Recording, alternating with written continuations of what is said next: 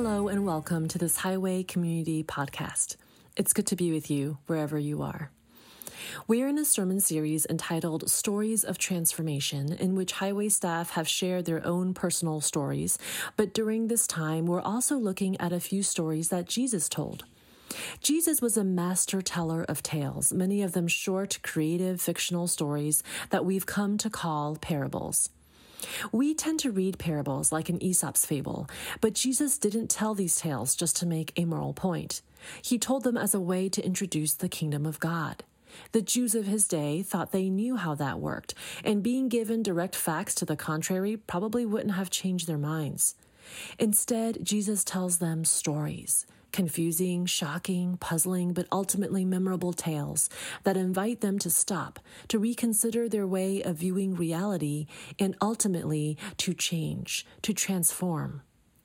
Today we're going to look at the parable of the Good Samaritan, and the question I want to ask is this: how is this story more than just a moral tale? How is it fundamentally challenging the worldview of its listeners? First, we'll listen to the story with an eye towards its context and audience. Secondly, we'll examine how it challenges our way of thinking and invites transformation. And lastly, we'll outline 3 steps for change. First, let's listen to this parable found in Luke chapter 10.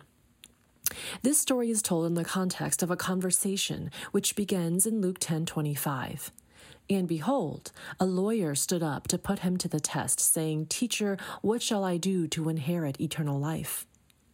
Now, this lawyer is not an expert in civil or criminal law as we think of lawyers today. He's an expert in the law of the Old Testament and all the rules and regulations the Jews added onto it.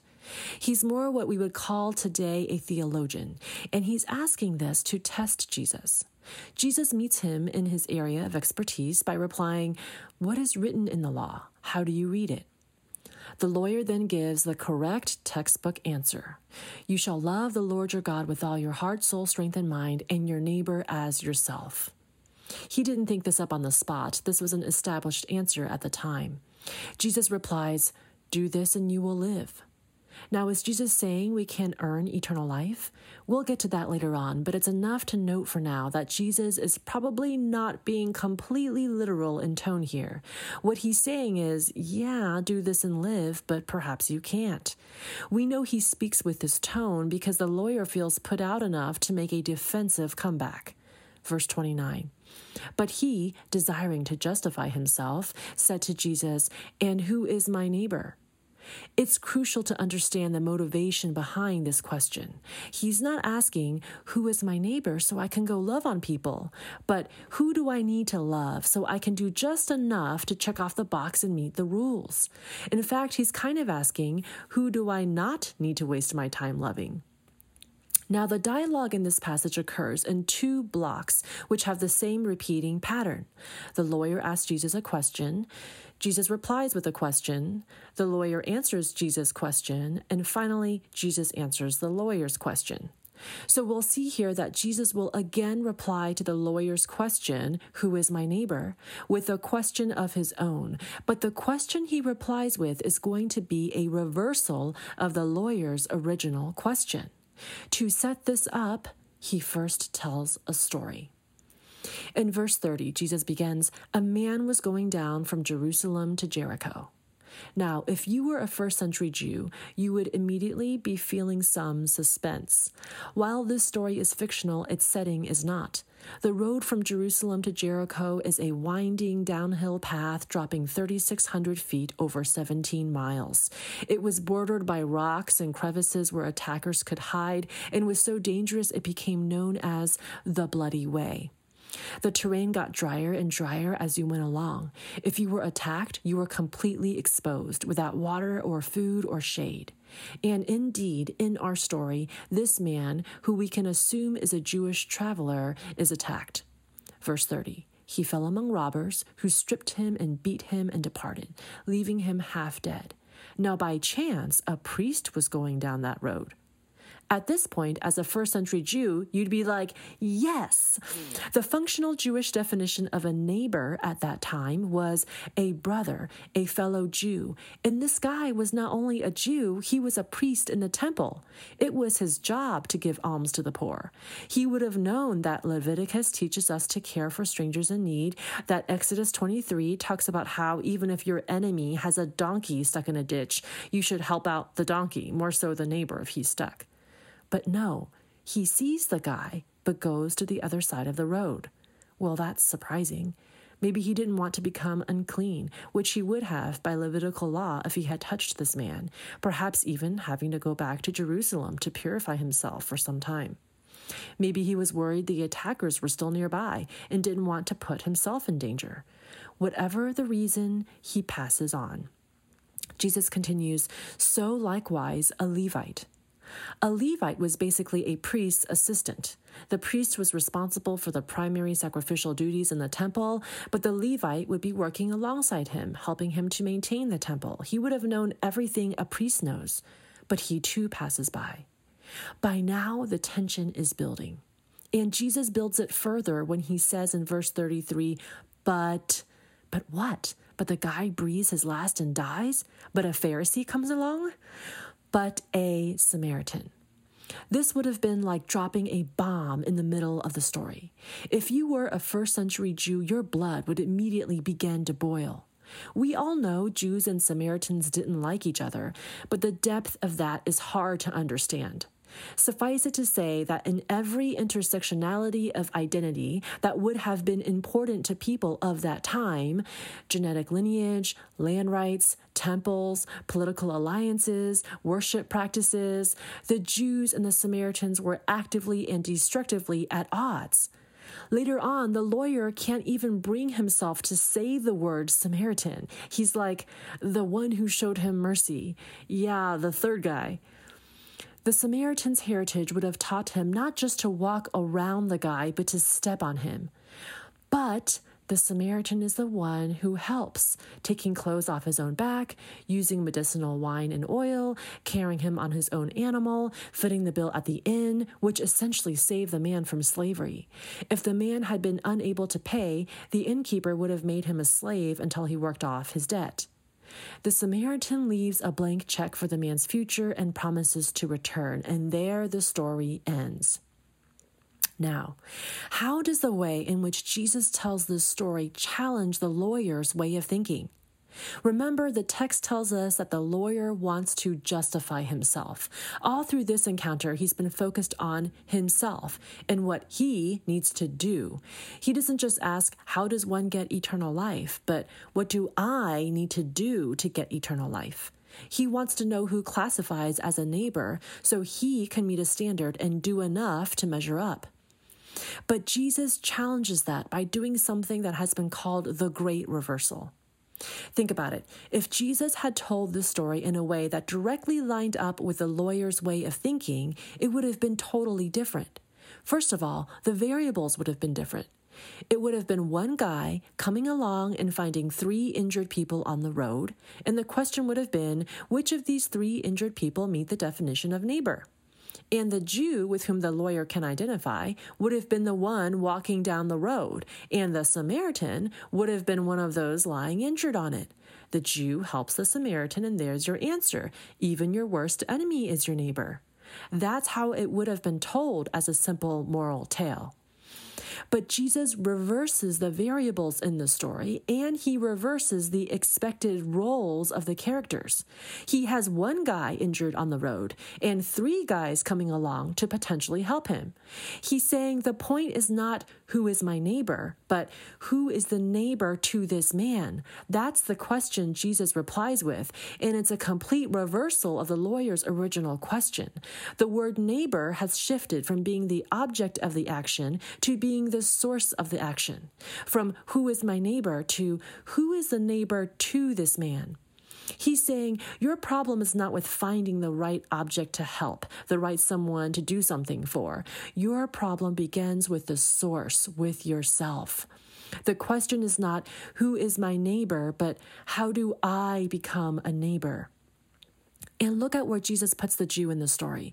He puts the Jew, with whom the lawyer can identify, dying on the road. And it is the hated Samaritan who comes along and helps. He's saying, you really want to know who your neighbor is? Then put yourself in the injured man's place. Who would you want to help you? Wouldn't you want anyone to help you? Then isn't everyone your neighbor, even a Samaritan? That's what it means not to love your neighbor for yourself, but to love your neighbor as yourself. See, Jesus is taking the test the lawyer is giving him and doing something brilliant. The lawyer instigated this whole conversation because he knew Jesus was hanging out with, quote, sinners, and he wanted to catch Jesus devaluing the law in some way. But what Jesus does here instead is hold up the law more highly, more perfectly in its true spirit than even the lawyer himself could have. By holding the law up in all its perfect glory, Jesus is also showing that it is something no one can reach on their own. Some of us have heard this story so many times that we forget that Jesus didn't have to put a Samaritan at the climax of it. He risked alienating his whole audience. But by doing so, Jesus reveals the deep-seated instinctive hatred that would have been brought out in his listeners. He is exposing a lack of mercy and love at the core of this lawyer's heart that needs to be radically transformed. He's showing the lawyer that the lawyer is as much of a sinner as the, quote, sinners Jesus was hanging out with. The story reverses the lawyer's question in a way that blasts the lawyer's paradigm out of the water. The law calls you to so much more than just a list of rules, and it is not a thing within your power to achieve. Therefore, what you need is not a clarification of the rules, followed by working harder to achieve them. What you need is a new heart. What you need is transformation. And the amazing thing is that hidden in this story is a picture of the path to having a transformed heart. Let's look at 3 steps for change we see here. Now, broadly speaking, there are 3 kinds of people in this story, and they represent 3 points along the journey of transformation. They are the priest and Levite, the man on the road, and the Samaritan. The problem with reading this story as a moral tale is that we jump straight from the priest or Levite to the Samaritan. We say, don't be like the priest or Levite, be like the Samaritan. If that's all we do, we're just exchanging one form of self-justification for another. We're not actually being changed. The first step to transformation is not the movement from priest or Levite to Samaritan. It is a movement from priest or Levite to being the man dying on the road. The first step is recognizing our own spiritual poverty. The truth is, we're all a lot more like the lawyer than we like to admit. We live in a culture of meritocracy that says we have what we have because we've achieved it. And if we don't have what we want, then we need to do more. We have to act or look or have or produce a certain way to have worth and happiness. We need to justify ourselves. And so, like the lawyer, we want rules. We want methodology that will produce measurable outcomes, preferably on our timescale. We want God on our own terms. We want Jesus to give us some kind of matrix by which we can earn success. But Jesus is saying, you want to know whether you're succeeding? What do you do when you're confronted unexpectedly with someone else's needs? What do you do when your child interrupts you or has a spell or a meltdown? When you pass someone living on the street? When a patient or client or colleague needs more than you are prepared to give? Like the priest or Levite, you can look like you're doing all the right things. You can be busy and productive on your way somewhere. You can have all the head knowledge. But if you are not moved with compassion when no one else is watching, when it costs you something, then you have not succeeded in what matters. In the moments that we're aware of our failure, that's a hard place to be. But it's actually a really good place because it's the beginning of understanding what the kingdom of God is all about. The very first beatitude Jesus says in Matthew 5 is, "Blessed are the poor in spirit, for theirs is the kingdom of heaven." Spiritual poverty is a kind of emptying, a rooting out of self-reliance, an utter consciousness that we are nothing in the presence of God. It's nothing we can produce. It's an awareness that we have as we come more and more face to face with God. Remember the lawyer's very first question, what do I do to inherit eternal life? Jesus says, the answer is not do more. The answer is realize you can do nothing. Realize you are like the man dying on the road. The second step is to receive the compassion of Jesus. After the emptying, there's a filling, a receiving, the way the man on the road receives the Samaritan's help. You know, in this entire story, there's only one place where we're told what the Samaritan feels. Verse 33, when he saw him, he had compassion. The Greek word for compassion, splanknizo, literally means to be moved as to one's bowels, which kind of sounds like it should mean bowel movement, but that's not entirely it. It's an ancient way of referring to what rises up from one's innermost core. It's more than passing pity. It refers to something that's got to come out, a yearning so deep that it's got to move you. Seeing is not enough. The Levite and the priest both saw the man lying on the road. It was the Samaritan who moved towards him. This word, splanknizo, compassion, is actually the word most frequently used in the four Gospels to describe the emotional life of Jesus. When Jesus heals the sick, feeds the hungry, teaches the crowds, wipes away tears, we're told that he was moved with compassion. Dane Ortlund talks about this in his book, Gentle and Lowly. He writes, this is deeper than saying Jesus is loving or merciful or gracious. The cumulative testimony of the four Gospels is that when Jesus Christ sees the fallenness of the world all about him, his deepest impulse, his most natural instinct, is to move toward that sin and suffering, not away from it. We tend to see God as viewing our sin and suffering rather begrudgingly, kind of the way we take out the trash. He pinches his nose and forgives us because he has to. But that is so far from the truth. That's why we need the Bible, because our natural intuition can only give us a God like ourselves. Jesus is not like us. He's not like other people in our lives. He longs for us. He sees you, not the Facebook you, not the you that you project to others, not the you that you wish you were, the real you. Like the man robbed, stripped, and alone on the road, he sees you without the possessions, clothing, or people that you use to distract or define or shield yourself. Like the man lying wounded, he sees your hurts and insecurities. And like the Samaritan, he moves towards us, not because he has to, but because it's the deepest yearning of his heart. In fact, this is what moves Jesus to the cross, and I think Luke intends for us to see that in this story. Like the injured man, Ephesians 2 says we were, quote, dead in our sins.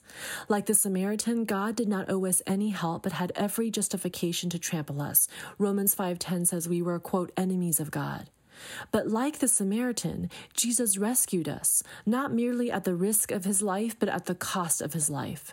He passed through the bloody way. He himself became stripped and beaten and left exposed, not on some road, but on the cross in our place.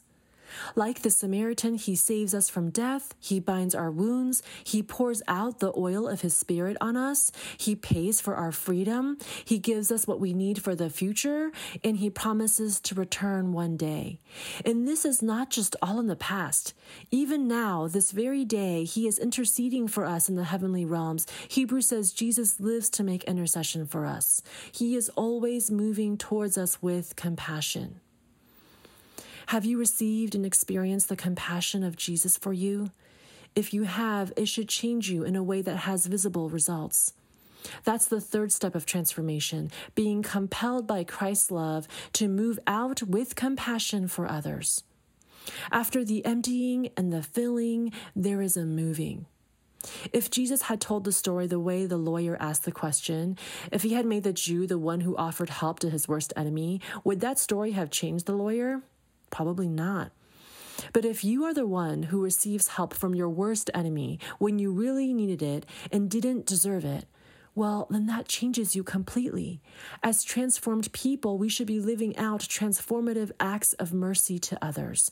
Jesus' last words here are, "Go and do likewise." We hear about all kinds of social justice today, especially here where we live, and that's not a bad thing. But there's a difference. There should be a difference between secular acts of mercy and gospel acts of mercy. There should be a difference between secular neighboring and gospel neighboring, a difference in motivation, in power, and in scope. Gospel mercy is motivated by an overflow of Christ's compassion. Its power comes from God Himself, from the Holy Spirit. Its scope is not only to meet an earthly need, but to point to Jesus, the only one who can save us and the eternity for which every one of our souls is destined.